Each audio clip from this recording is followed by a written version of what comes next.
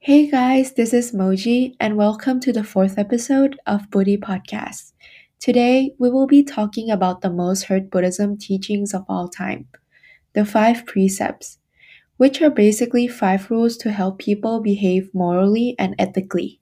In other words, these are ways you can behave that prevent you from harming others while living a positive inner life.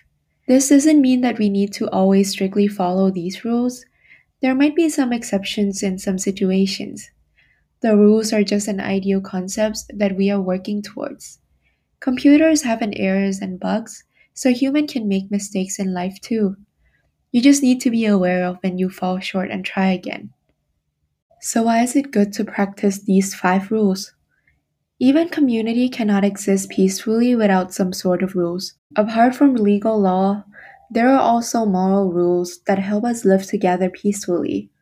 Although we are often taught to do it for the sake of community, it also benefits ourselves as an individual too. I believe that every action we do indirectly reflects back on us. Maybe not right away, but maybe in a way that you never expected. So let's consider each precept and how it can affect our lives. The first precept is to refrain from taking or hurting life. We already touched on these concepts earlier in the episode 2 about right action in the 8 perspectives that will lead us to our goal in life. Sometimes aggressive actions is necessary to protect yourself or others. However, the motivation is what actually counts. Imagine if you see a cockroach in your room.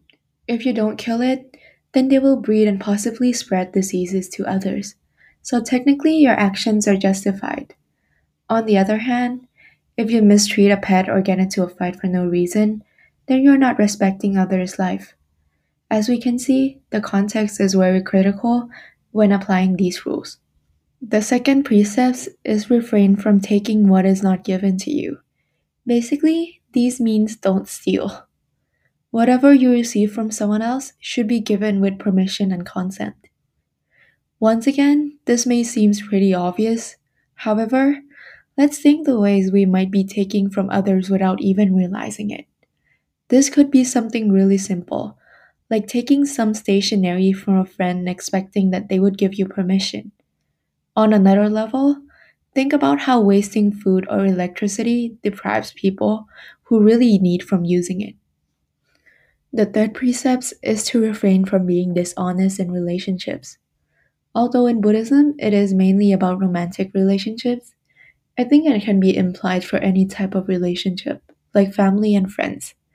I believe that every relationship is built on trust and mutual respect. Rather than trying to seem perfect all the time, be comfortable revealing your flaws, and people will understand you more fully. You will also feel more at ease with yourself.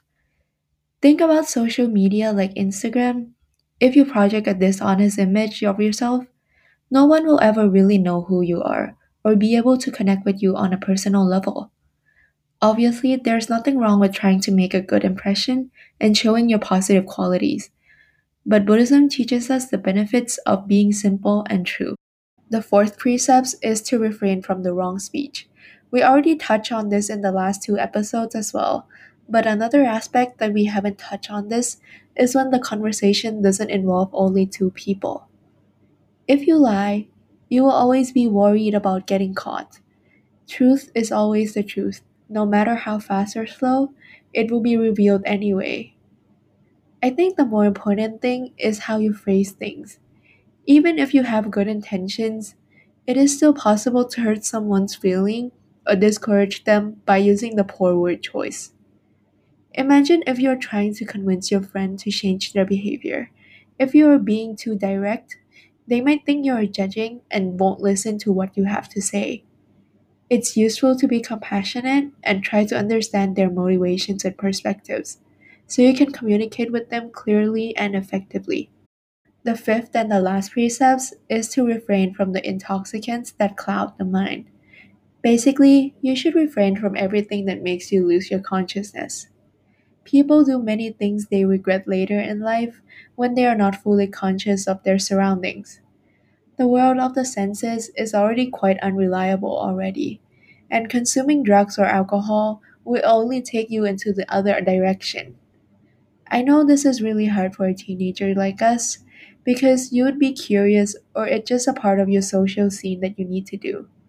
But the fifth precept is actually the foundation for all of the other precepts.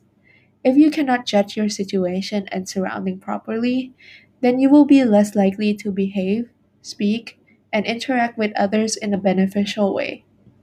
To summarize things up really quickly, today we have covered five precepts or the moral rules in Buddhism, which are refrain from hurting life, refrain from taking what is not given to you, refrain from being dishonest in relationships, refrain from wrong speech, and refrain from intoxicants that cloud the mind. Like what I said earlier in this episode, these rules are an ideal concept that we are all aim to achieve. However, there are always some exceptions to everything, depending on the situation. The best we can do is always have these rules in mind and apply it in life whenever we can. And I think the main theme of these rules are to be aware of the consequence of your action towards yourself and your community. Thank you so much for listening until the end. Here is Buddy Podcast and see you in the next episode. Bye!